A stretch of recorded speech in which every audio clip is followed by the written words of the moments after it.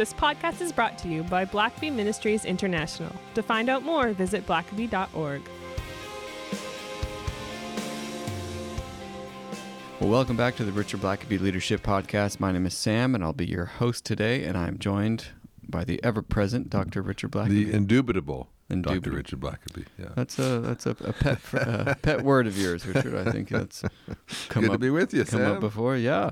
Well, we're tucking in here in between big trips and various events that you've got going on. You've got a busy spring. Boy, I know. And always maybe always my on busiest, the run. or one of the busiest. Yeah, you've been mentioning that, and so we're trying to load up as many of these as we can. We've got some great. We've had some great conversations already. Yeah. On the podcast. Most recently, Kevin Beers, and then followed by Rob, your cousin Rob. Yeah, and, cousin Rob. And these have just been really fascinating conversations. I've enjoyed listening to those, and we've got some more in the pipeline here, and just excited to get some of those out. But we don't want to neglect the Bible, obviously, and we don't want to neglect our little mini series we've been doing of undetermined lengths, disciple making, and we're diving into Luke chapter 9, and we're seeing the pattern that Jesus uses when he's training, equipping, preparing his disciples, and how we can apply that to our lives today. Yeah, and we were looking at the fact that if you want to know how Jesus is going to walk with you, just look how he walked with his 12 disciples, and it's the same Jesus. Has the same priorities, trying to bring out the same things in your life that he was trying to bring out in Peter's life. And so it's always interesting to see how he does that. And he doesn't just sit his disciples down in a classroom and lecture them and say, take good notes, we'll have a midterm, and just fill their heads with information. He lets them live. And in the course of life, the lessons that are learned become unforgettable. And so we've seen that with Jesus, discipleship means following Jesus. Get out of your boat and go with him wherever he leads you. And so he's been taking them a number of places. And when you get to Luke 9, beginning of verse 28, you get to a very famous encounter. It says about 8 days after this conversation. And, I think that does remind us that the Bible typically has a context to it. And you miss a lot if you don't know what the context is. And so Luke made it very clear that this whole discussion about Jesus dying and being resurrected and telling his disciples, if you want to, you can't follow me unless you deny yourself and take up your cross and follow me. And if you try to save your life, you'll lose it. And so he's had this very, very powerful discussion about what is expected of disciples. And then it says about 8 days after that. So that, in other words, that conversation, those things Jesus said were very powerful. And I suspect the disciples have been kind of mulling this over ever since. And it says that he took along Peter, John, and James. And we've said this before, but we don't know why he took those three disciples. And, sometimes I hear stuff that's kind of said that is... it's just total speculation, but it's said almost as if it's fact. Like, oftentimes it says, well, Jesus' best friend was John. Well, the Bible doesn't say that. Mm-hmm. John himself, out of humility, doesn't name himself when he's writing the Gospel of John. He often just says, the one Jesus loved. Well, that he's not trying to say I was his best friend. He's or his favorite. Right. He's trying to say I'm going to modestly try not to mention my own name in my writing. And so to say, Jesus had a best friend, well, you can't really take that from there.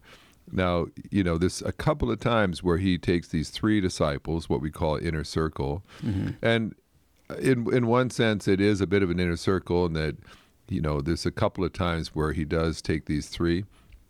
But we don't know really what that means. Could it mean that Jesus just didn't want the whole crowd that day? Maybe it was going to be too distracting to have 12 men all falling asleep around him while he's being transfigured? Or, is he trying to set some of these guys up to be a bit more in the know than other disciples?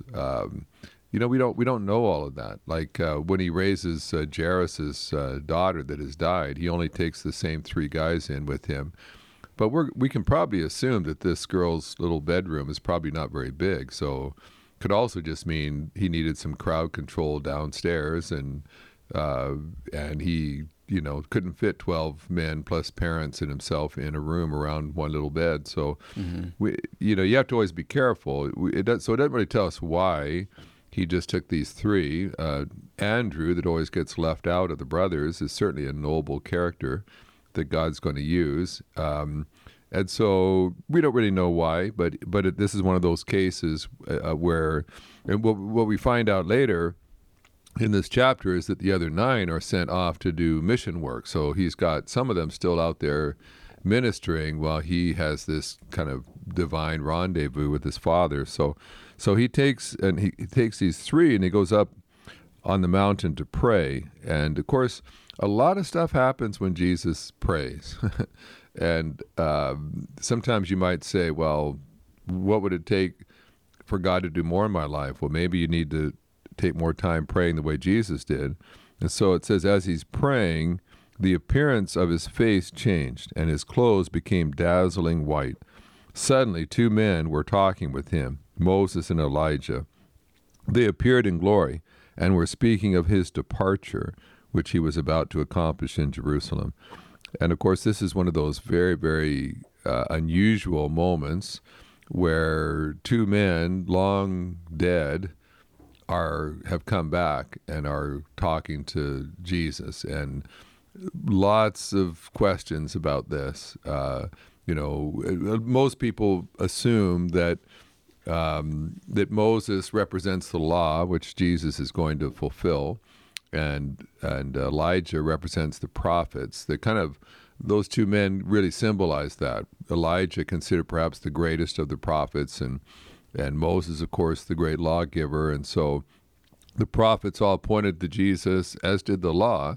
And so they are there now maybe talking about, all right, the fulfillment of everything that the law was pointing to, the prophets were pointing to, is going to be fulfilled at the cross, which is looming before Jesus at this point. What's also interesting about these 3 guys is that all 3 of them have mountaintop experiences.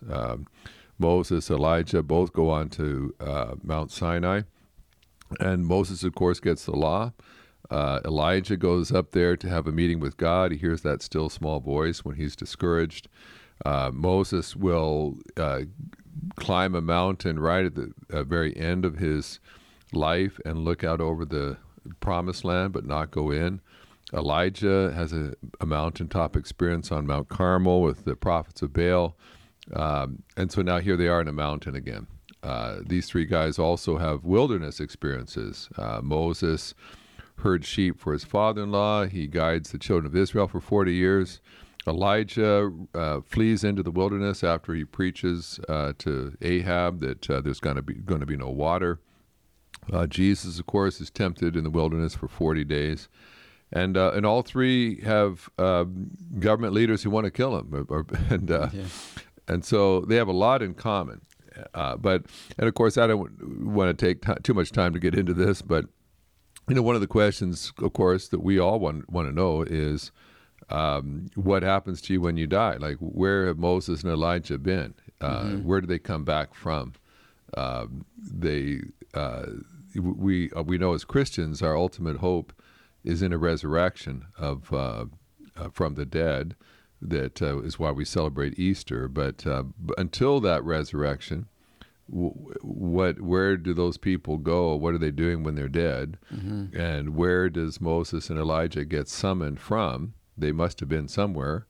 And I've got theories about that we can maybe get into at some point. Maybe that'll be another Bible study. But very, very unusual encounter. And so here Jesus is meeting with his Father. And of course, as we've said before, this is the Father's plan. This isn't Jesus's plan. Jesus doesn't plan to go to the cross.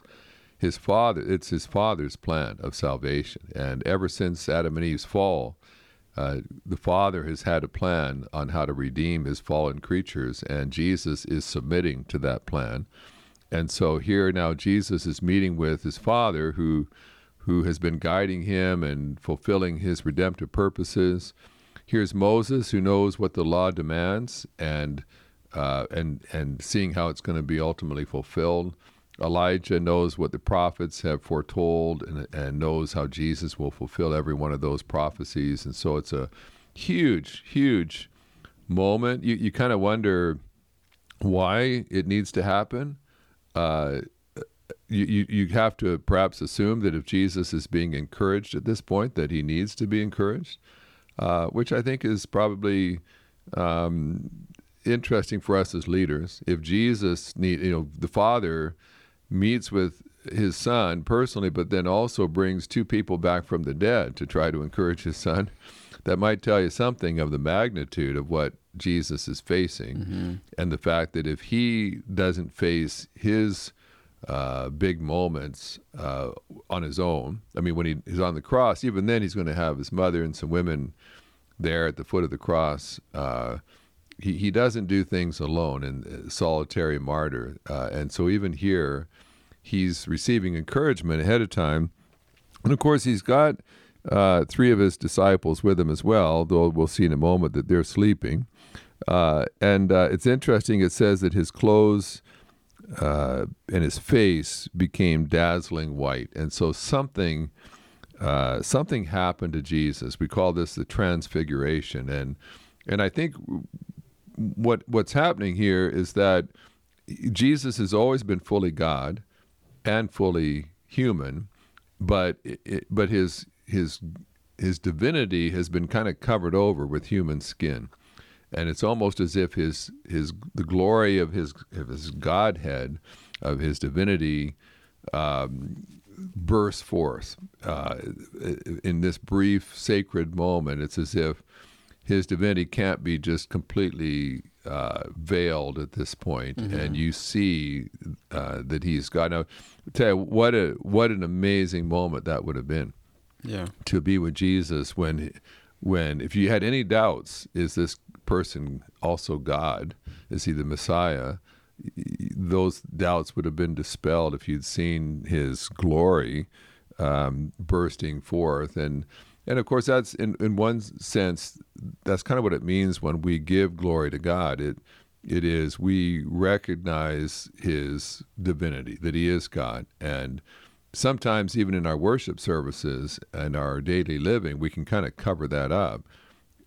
And giving God glory means you sort of take the veil away from people and you give God all the glory. You recognize just how much of God he is. And so it says that his glory is shining forth.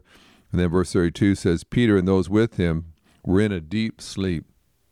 And so some of the Gospels don't necessarily say that so clearly, but they're sleeping. And of course, you just have to think to yourself, how many prayer times have we missed what we could have encountered with Jesus because we were not alert? We might not have fallen asleep, but we're spiritually dull and sluggish, and you just sort of wonder sometimes if, of course, then Jesus will go in the garden a few days or weeks later and be praying so that there's sweating drops of blood coming from him. You talk about fervent praying, and again, his disciples are all sleeping.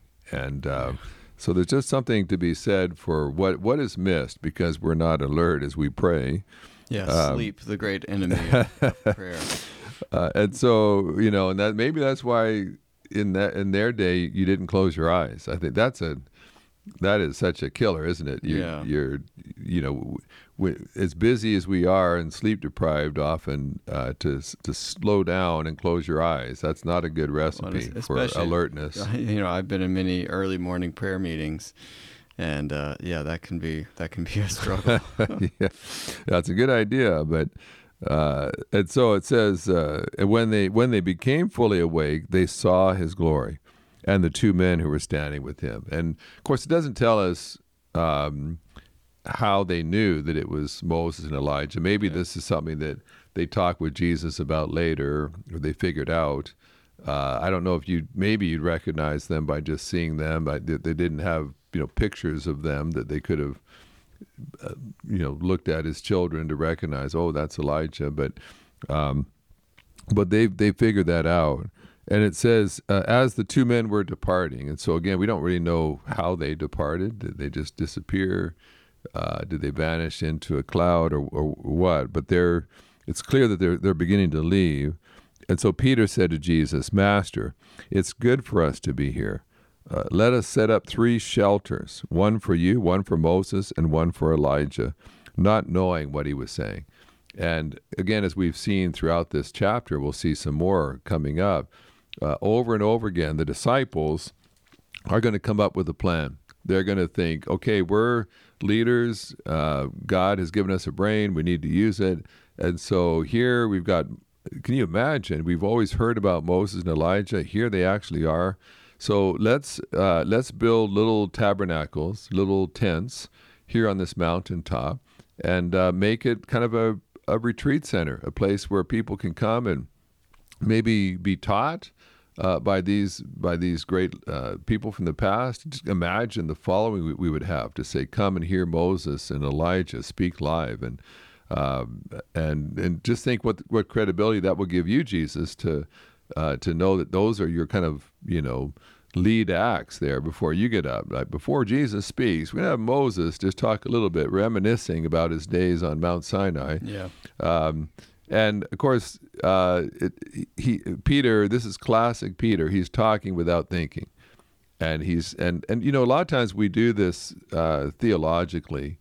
We haven't really thought through our theology very well. We're just talking. We've got opinions, but we're not really stopping to think what is the implication here of what we're saying.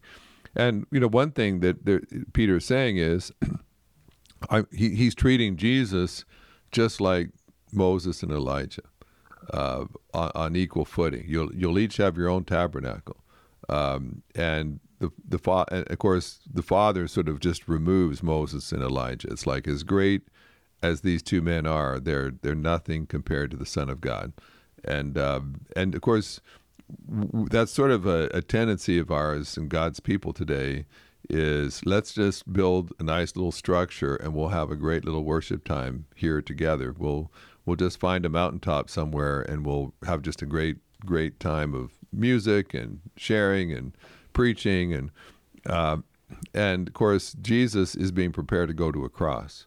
He's prepared to suffer, to lay his life down, and Peter doesn't have that on his radar. It's no, this would be great. We just stay up here on the mountain, and of course mountaintop experiences certainly have their place in the Christian life, but they're always a place of preparation, never a place of retirement. You don't just sort of move up on the mountaintop.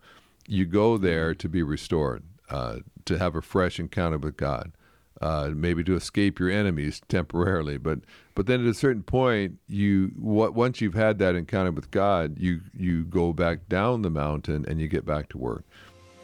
If you've ever wondered how to ask the right questions to help move people onto God's agenda, then consider attending Blackaby Ministries' Spiritual Leadership Coaching Workshop, April 17th to the 19th at Johnson Ferry Baptist Church in Marietta, Georgia. Not only is there great teaching at this workshop, but you will also get to practice what you learn. Use code EARLYBIRD at checkout for a special discount. To find out more and to register, visit blackabycoaching.org/workshop. Links will be in the show notes. And so Peter comes up with a plan, and what we're going to see is that Jesus very quickly corrects him once again. And we've seen this pattern throughout this chapter, where the disciples come up with a plan, Jesus rebukes them, then Jesus gives them a better plan. and so that's what's going to happen here again. He says, Master, it's good for us to be here. And, he's calling Jesus his master, his Lord, but then Peter's trying to take charge. It's like, well, if he is your master, maybe you should stop talking and listen to what your master is planning on doing. You just woke up. You slept through the first part. You don't even know what's going on here, but you still have a plan of action. This is a time for you to kind of get caught up. But it says, while he was saying this, a cloud appeared and overshadowed them.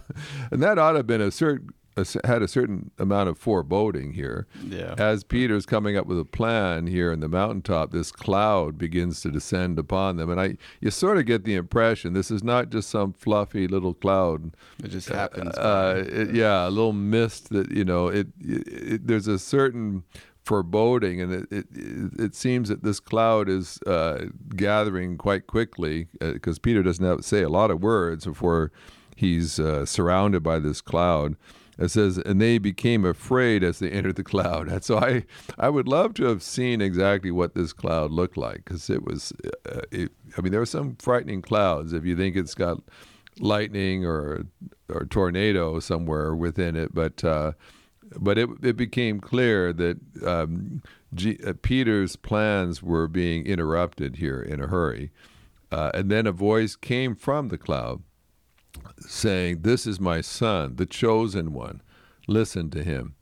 And you could almost sense the impatience of God the Father just trying to make Peter stop talking, stop planning.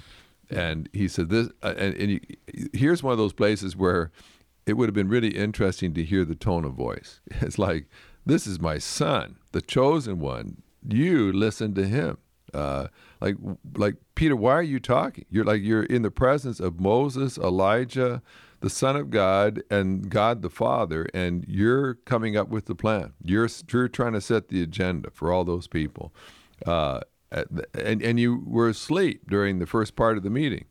How ludicrous for you to be coming up with a plan, but that unfortunately is pretty typical of a lot of Christian gatherings, where we're not even aware of most of what's happening, but we still want to come up with a plan. We want to be in charge. And it's that type of leader, type of personality as well. The folks who are just doers. Let's get something done here. And the danger is that you're getting the wrong thing done. Right. And of course, as we've seen with a lot of leaders, oftentimes the very thing that is our strength is also our weakness. Mm-hmm. And so it's great to be someone who can get a lot done. But sometimes we can jump to action before we really even know what should be done. There is a certain mentality that says, I'd rather just get anything done than sit around and do nothing. Right. But that's not always wise. Mm-hmm. So if you get the wrong thing done, that can set you back and not move you forward. And it says in verse 36, after the voice had spoken, Jesus was found alone. And I think sometimes what happens, certainly what should happen in a prayer time, is that all the other voices, distractions are removed from your sight, and all you've got left is Jesus. And I think sometimes that's what prayer and even what worship is intended to do. It is to focus us on Jesus and to hear his voice and to follow his lead. And so now all of a sudden, Jesus, you with Peter, I wish I knew what all is going on in Peter's mind. It's almost like, is he kicking himself, saying, "There I go again. I was talking, and that plan didn't go anywhere." And is the reality of the situation dawning on his face? Yeah, and it's like we saw before with the feeding of the 5,000. The disciples come up with a plan, and it is to send everybody away. And instead, Jesus does one of the greatest miracles of his entire ministry. And here, Peter is saying, let's go around and collect a bunch of sticks and leaves and branches and make a little lean-to, and then we can have this little makeshift kind of retreat center here on the mountaintop, and maybe offer some summer conferences and weekend getaways for people. And meanwhile, Jesus is talking about how to die for the sins of all humanity, so that. Well, yeah, and you also wonder too, because it seems like that's probably his religious upbringing too. It's like that's what Moses would do. That's what Abraham did. They would, at significant points, they would build altars, and so you wonder how much of that sort of religious memory is also sort of activated in Peter to say, he gets that this is important, mm-hmm. and the only thing he knows to do is say, well, at important things, our forefathers would just build altars. And Yeah, I think that's a good point. That in each case, Jesus is looking to do something that's never really been done before, and we tend to just default to what we know. And so if you don't, but he's trying to do something you don't know, something you've never even thought of happening. And so that's always going to be a danger. When God wants to do something new, we immediately start scrambling around in our our memory banks to say, well, what do I know that's similar to this? What do I know that I'm comfortable with? And sometimes God would say, well, don't go there, because you're immediately going to downsize what I want to do into something that you're familiar with. And a lot of us are, you can be intimidated by a brand new thing that God does. And so, I've never done that before, never gone there, never had to think about that before. I feel inadequate. I feel like maybe I couldn't do that. So I'm going to change up what God is trying to do and downsize it to something that I can manage. And, we do that a lot in churches. It's like, well, we sense that God wants us to make disciples of all nations, but clearly we can't afford that. So let's, maybe we could, add $100 a month in our budget to support this food kitchen down, in downtown or something. And it's like, well, there's nothing wrong with supporting that ministry, but I had much bigger plans for you. But you downsized it to something that you thought you could afford, that you knew how to manage that. And we've said before, I'm kind of at the place where I want my life to be a part of something that I can't explain, that I've never done before, that I have no point of reference to even understand what I should be doing. I'm just following God one day at a time and letting him unfold it before my very eyes. And so this is one of those kind of classic examples of God trying to do a fresh new work, and the disciples trying to get their hands on the wheel and trying to say, then we can do this, we can do that. And I've been a part of meetings like that where you started out sensing that God was trying to intervene and introduce something unlike anything that we'd done before, but very quickly people start pulling from all their past experiences. Or, well, I was in a church once that did something kind of similar. Maybe we could do that. And I read about where people did this. And before very long, we've got our fingerprints all over this God thing. And now it just looks like what lots of other people have done. Yeah. And God was trying to initiate a brand new work that no one had ever seen before.